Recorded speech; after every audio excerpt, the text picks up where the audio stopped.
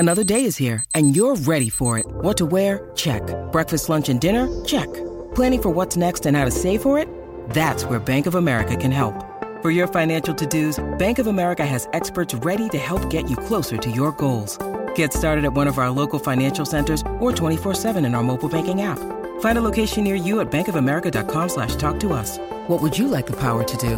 Mobile banking requires downloading the app and is only available for select devices. Message and data rates may apply. Bank of America N.A., member FDIC.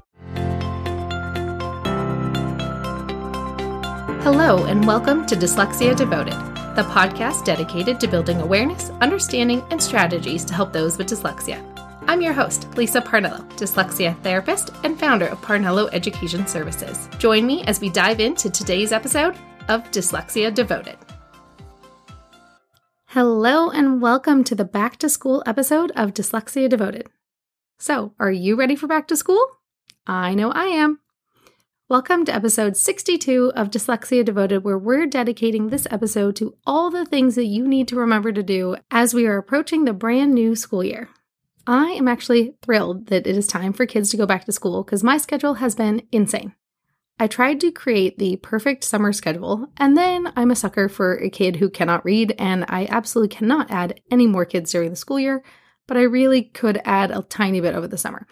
So I have a kiddo who I normally was only supposed to see during the school year that was across the world, but really needed to continue their support. So some of my sessions were as early as 7 o'clock in the morning because that's what you do when one kid is in Europe and you're in America.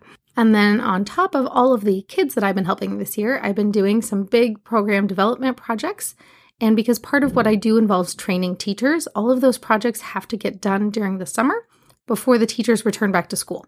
So it was really important that I meet some certain deadlines in my program development projects I'm working on, just to make sure that everything is ready to go as soon as those teachers get back to campus too.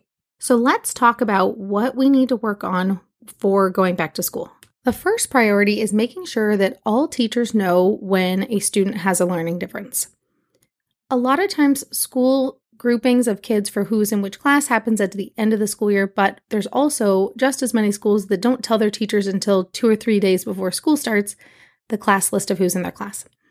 The other thing that happens is sometimes a teacher might resign over the summer, so even if you thought you knew who was in your class, suddenly you might be teaching a totally different grade level than what you thought you were going to be teaching, and that completely changes who is in your classroom.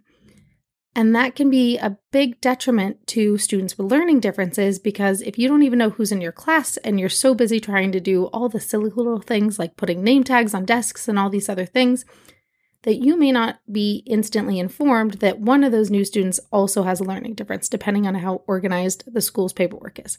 And while we wish everything would fall perfectly into place that everybody should automatically know which kids have learning differences, that's not always the case. Or sometimes they tell the main teacher, but not the other teachers. So maybe the homeroom teacher realizes that this kid has dyslexia, but maybe the science teacher doesn't. So as a parent or educator who has these kids with learning differences, make sure that all the new teachers know what learning differences a child might have and what accommodations are working. We really don't want it to be where every single year it's reinventing the wheel of trying to figure out which way to make the accommodations work. We should already know which ones work for that particular child and implement them right away. We want to make sure that we're not waiting till 2 months into the year to make sure that all the accommodations are happening. Whoever has the responsibility, oftentimes that falls on the parents because we want it to come from the school, but let's say the first grade teacher knew the child had dyslexia and then they moved out of state, and now there's a brand new to the school campus teacher for second grade. Those teachers have never even seen each other, and there isn't really an easy way for them to pass off information. So if you're a parent, it is really important that you write a note to your child's teacher and say, this is my child's learning difference. Here's what they're really great at. Here's the things they struggle with. Here are the accommodations that work the best. So make sure you take a moment to send off that little message, because while we do want kids to hit the ground running, we have to make sure we're setting them up for success from the get-go. The next thing we need to do is to get the kids ready, because I don't know about you, but I know the kids in my family definitely go into a totally different mode for summer. My niece is often off at her dad's house for the summer, and I know my nephew definitely sleeps on a completely different sleep schedule, and whenever back to school happens, it always makes it very tricky between my niece coming off of a time change and my nephew going from sleeping at very odd hours because he's a, teenage boy. That's what happens. And you need to make sure that you are slowly transitioning the kids back into a normal routine. So that involves having them get up a little bit earlier each day for a whole week up until it's time for school to start. So that kid isn't going from waking up at 9 o'clock to suddenly have to waking up at 6:30. That 3-hour adjustment is real rough and nothing good comes from it. So making sure we're slowly adjusting kids' schedules so that we can get them back onto a school routine and not on the first day of school, because that's a mess that nobody wants to deal with. If you're a parent who decided to let your kid take a total break for summer, because some of these kids really are burning out by the end of the year, it's a great time to start having them do some basic activities like making sure they're reading books, making sure they've picked up a pencil and can write a little journal entry or something, and make sure that they can remember what they need to do to get back into the school routine. Sometimes that's practicing math facts. I have one boy who was really good at his math facts before summer break, and then after a couple weeks on vacation, it's like he never learned them at all. So give your kids a chance to do things where they can practice math facts, even if it's by finding games and things like that. It doesn't have to feel like homework. The only way that you can have a smooth transition into the school year is if they've actually done something to remind them of what school is going to be like in a couple of weeks, instead of having that harsh reality to go from play all day to work all day.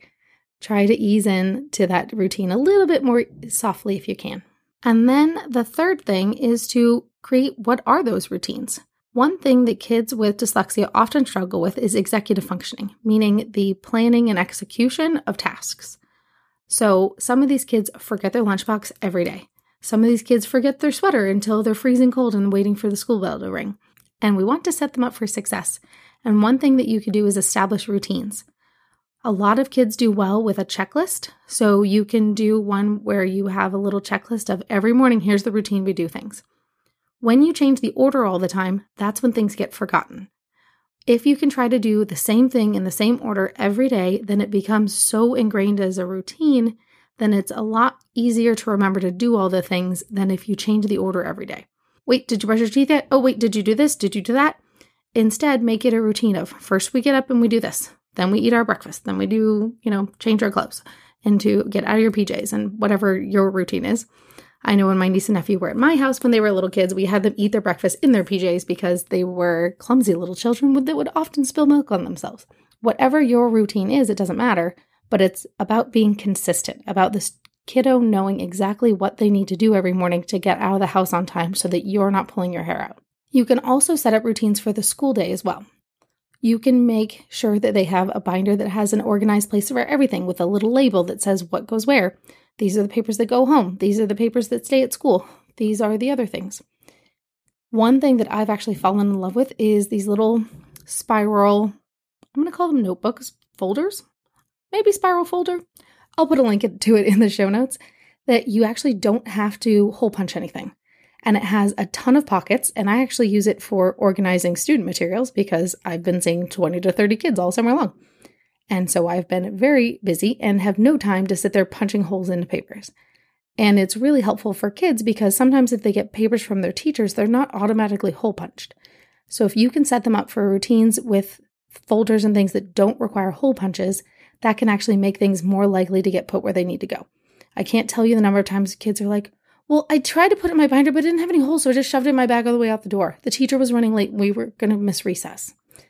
So you want to make sure routines are as easy as possible to get into the groove and make sure the routines actually get executed. Try to create systems that are easy to follow and predictable, and that will make it a lot easier for the kiddo to actually want to participate in that routine, whatever that may be. Another option is to set up a planner. So this doesn't always work good for the little guys, but I've actually created little planners before where it's literally one piece of paper that if they lose it each week, it doesn't matter, you just print out a new one, where here's what's happening Monday, here's what we're doing Tuesday, here's what we're doing Wednesday. And that way the kids can write out what their routines are and what things are due that week, what days projects are due, what day there's a field trip, what day they have PE, so they have to wear the right shoes to school, that kind of thing. Or if they're older kids, setting up a monthly, calendar planner kind of thing. And those ones can be really helpful. And I actually love modeling that for the kids. And it is still my favorite thing when I see how many kids go and look at my calendar. It has nothing to do with them except for sometimes their birthday might be on it if it's their birthday month.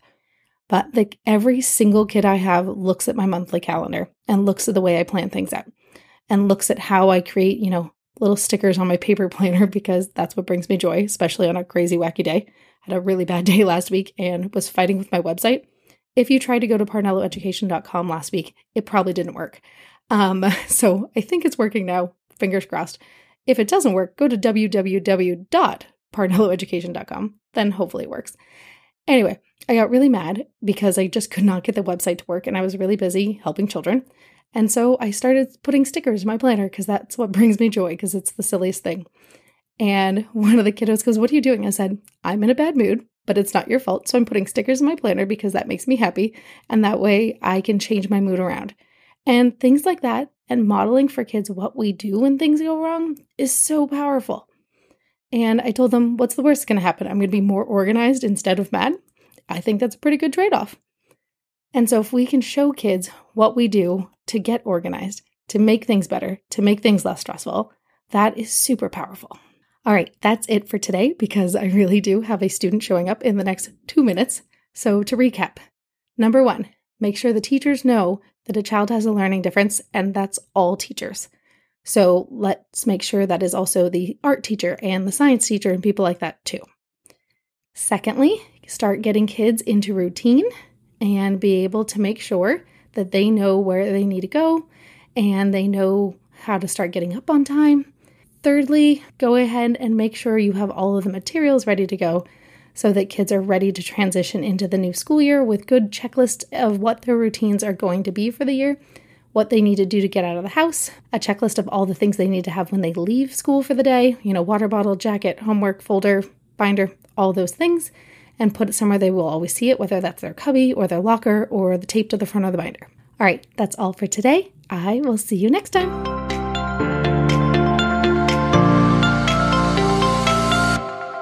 Thanks for tuning in to today's episode. If you want to learn even more about dyslexia, check out parnelloeducation.com/courses. See you next time.